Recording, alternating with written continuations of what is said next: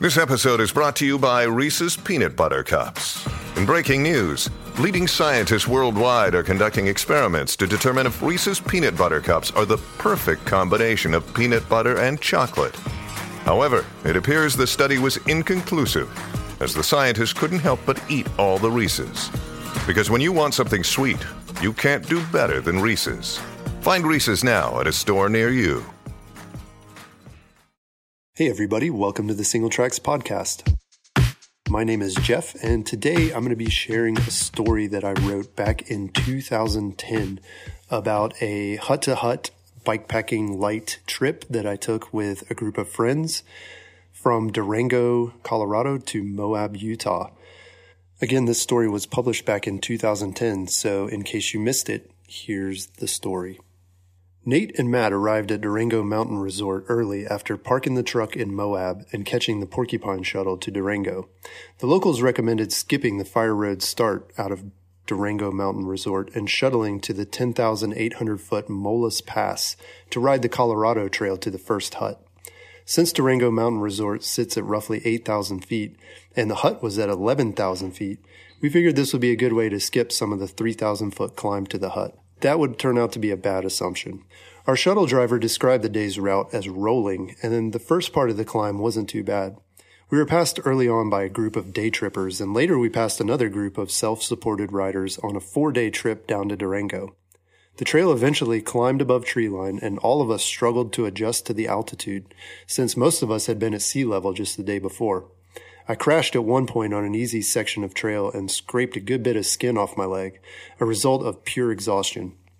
This part of the Colorado Trail eventually tops out around 12,500 feet, and we were all anxious to descend off the windy pass. We lost 1,500 feet over the next 3 miles, and then began another climb through a forest sliced with rambling creek crossings. Near the end of the descent, I got a pinch flat as a result of not inflating my rear tire enough before we left. I brought 4 spare tubes for the trip and was a little pissed that I had to use one already, but figured I wouldn't make the same mistake again. But after just a couple miles, I could tell I didn't add enough air to my tire using the mini pump, so I decided to add more. Now, I'm not sure if it was because of fatigue or if my pump was faulty, but I ended up shearing off the valve stem of my Prestatube, sending a blast of air toward the sky. 2 tubes down halfway through day 1. By this time, most of us were walking our bikes anyway because we were spent and the trail was rocky and steep in places. We had a map of the area, but weren't quite sure how far we were from the hut. The hut outfitters provided us with GPS tracks for each day, but unfortunately only the standard route had been mapped. Eventually we came out at a fire road and seemed to lose the Colorado Trail completely. After about a mile down the road in the wrong direction, we corrected our path and finally made it to the hut at 6 p.m. after more than 8 hours in the saddle. Total mileage, just 24 miles and 4,200 feet of climbing. Each hut along our route was located just off a forest road, and we had a key to open the doors and windows. I was the first to arrive at the hut and was shocked to find the door was completely wide open. The huts are stocked with food, candy bars, water, beer, sleeping bags, bunk beds, and other stuff, and I was assuming the place would be completely ransacked with the door wide open like that. As far as we could tell, the only group in front of us was about 4 days ahead, which would have given someone plenty of time to clean the place out. Fortunately, everything was in place, though there were only 2 Snickers left. After devouring candy bars and pretzels, we were all too tired to cook, and to be honest, I wasn't sure I could make it 6 more days. Our first day was supposed to be easy, but we barely made it in before dark. What would longer days with more climbing look like? Soon after we arrived, we spotted a group of deer grazing just outside the hut, which was somehow calming after such a stressful day. We stoked the wood-burning stove and turned the lights out around 8:30 that night as the temperatures dipped into the low 40s, happy to be in our sleeping bags. The next morning on day 2, we woke up to dark, cloudy skies and a cold wind, so none of us were really in a hurry to get back on the bike. After making some scrambled eggs and grabbing handfuls of energy bars, we eased onto the forest road and started a fast, bumpy descent toward Barlow Lake and Highway 145. As I was picking up speed toward the bottom of the descent, I felt my rear rim ping off a sharp rock. Another pinch flat. By this time, we had all recognized the cause of my flats, low pressure, and all the guys took turns pumping up the new tube. In the end, I'm guessing we had 60 PSI in that puppy, which made me feel a lot better, though my ass would soon disagree. After crossing Highway 145, we began a gradual climb with incredible views of the valley below. By the end of the day, we had ridden 28 miles, descended 4,200 feet, and climbed about 3,000 feet, with a big push coming at the end toward the Black Mesa hut, which was located at 10,600 feet. It stayed cloudy all day, which is pretty rare for Colorado, and we were stoked to get a fire going in the wood stove at the hut. After settling in at around 3 p.m., we walked down to a small stream to wash clothes and quickly found ourselves running back to the hut in the rain. Day 3. Despite getting some glimpses of the sun the previous evening, we awoke to another gray, windy day above 10,000 feet, and we were pretty sure we'd be riding in the rain at some point during the day. The good news was the route description said we'd be descending more than 5,000 feet and climbing only about 2,000. Downhill is good. Even though our route was completely on forest roads, the scenery was great with views of large reservoirs down below and aspen and spruce trees all around us. Forest Road 615 offered a surprisingly fun downhill complete with rocks, stream crossings, and gnarly rutted lines. At around 7,700 feet, we passed by Miramont Reservoir and were stoked to take a dip until we felt how cold the water was. I stripped down to my bike shorts and waded in, but after just a few minutes, my feet were completely numb. After a siesta on the dock, we pushed over a short 700-foot climb and zoomed down to the hut, ending the day at 35 miles. It was pretty amazing to see the changes in scenery from 10,600 feet to 7,200 feet, and at this point there were cacti and scrub brush everywhere. The views from the hut were pretty incredible, but unfortunately the lower elevations meant no more cold beer for the next few days. We spent the afternoon and evening watching the clouds roll over the distant peaks and nearby mesas, and that night a big thunderstorm rolled through and soaked the arid soil. Only in Colorado. Day 4. Dry Creek Basin was anything but dry when we awoke, and based on the conditions, we were seriously considering the alternate muddy day route. In fact, the route description said if things were super muddy, our best bet would be to ride on the road to the town of Naturita, get a motel for the night, and skip the Wedding Bell hut completely. The route description also mentioned dust storms could be an issue along the way, but we figured the previous night's rain would at least keep that under control. Plan was to head out on the overgrown and rutted double track to see just how muddy things were. Fortunately, conditions were decent, with only the occasional mud bog along the way. After a few miles of sunflowers and fragrant sagebrush, we spit out onto a wide gravel road and blasted down to the town of Basin, Colorado. Basin really isn't much of a town. There's just one store as far as we could tell, but we were able to stock up on cold drinks, chips, and hand sanitizer before heading out. Matt even ordered a grilled cheese and tomato sandwich from the kitchen, despite the fact that it was only 10:30 in the morning. From Basin, we took road U-29, an unpaved farm road that seemed to stretch into infinity. There were several short, steep climbs, but mostly the road just seemed to go up. With the wind full in our faces and little change on the horizon, felt like we were riding stationary bikes for hours on end. This would be the first of 2 long valley slogs between mountain ranges, a boring but necessary part of our journey.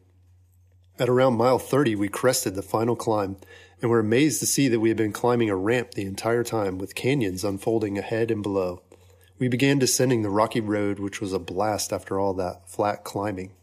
We found the hut about a half-mile away from the main dirt road, with surprising and amazing views of the Dolores River below. After a dinner of boxed macaroni and cheese with Spam, made from powdered milk and no butter, we explored the area around the hut.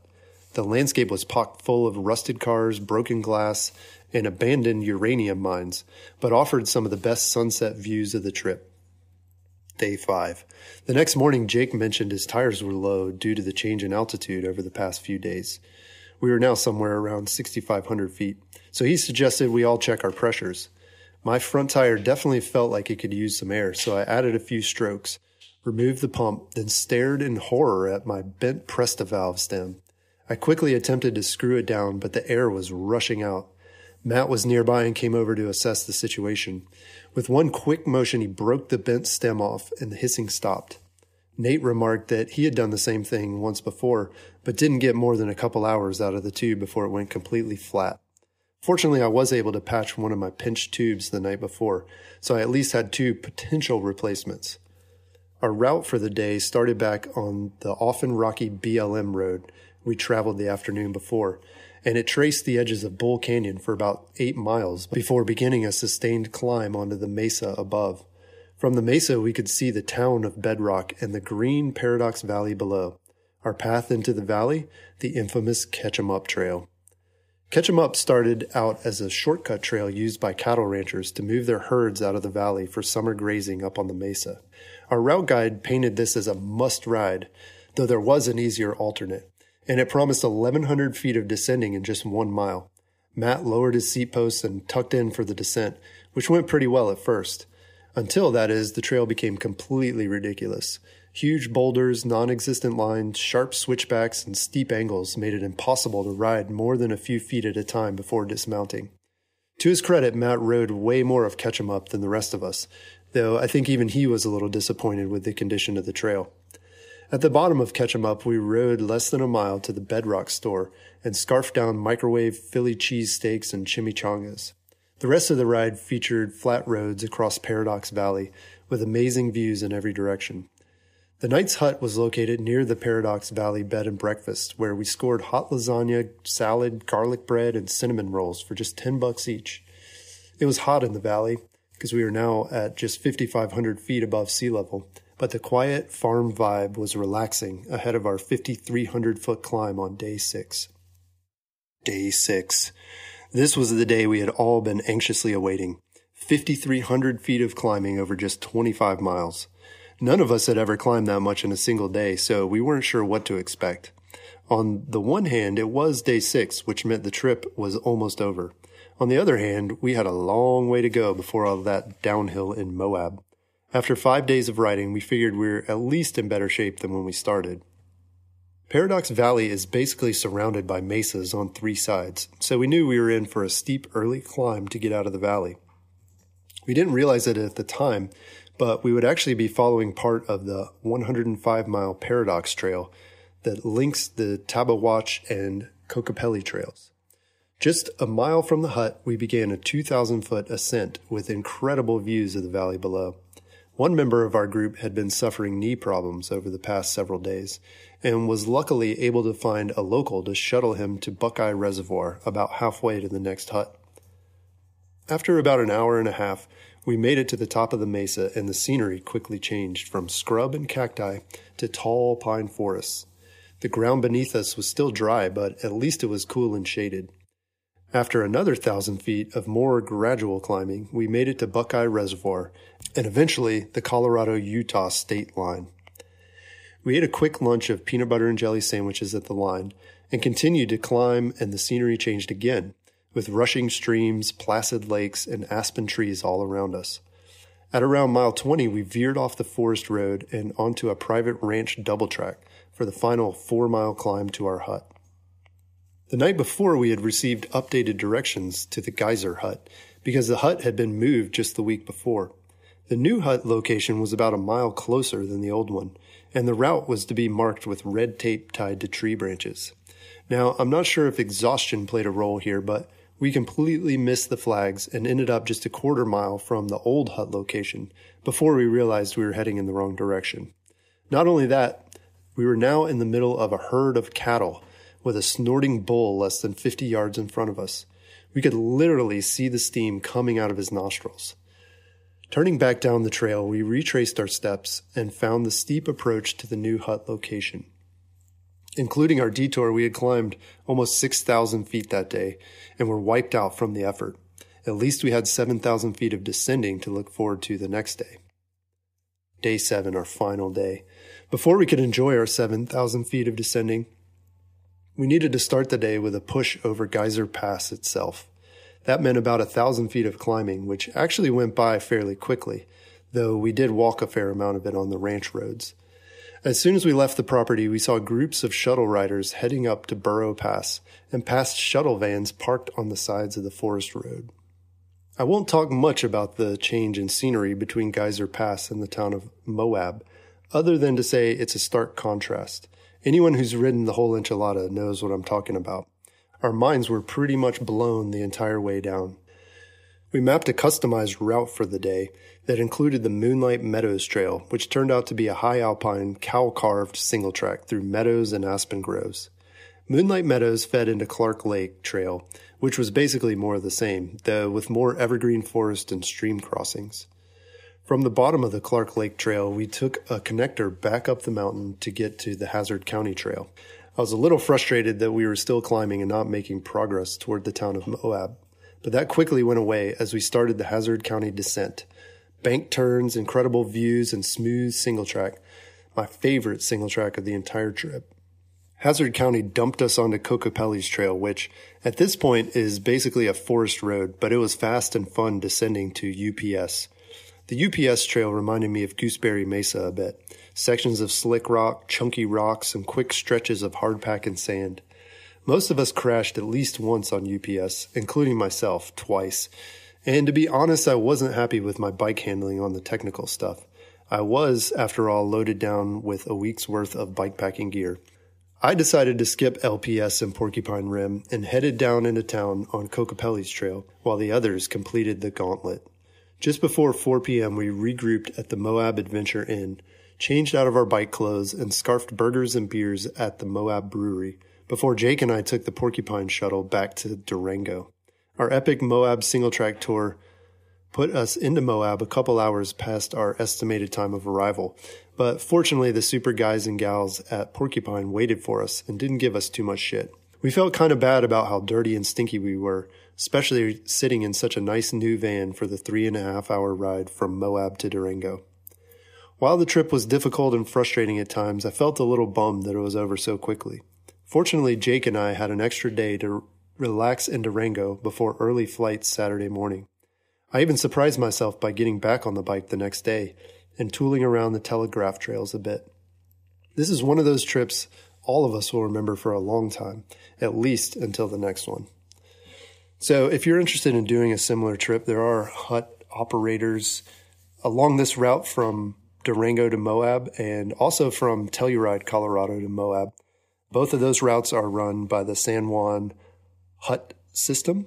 You can Google that and find more information about it.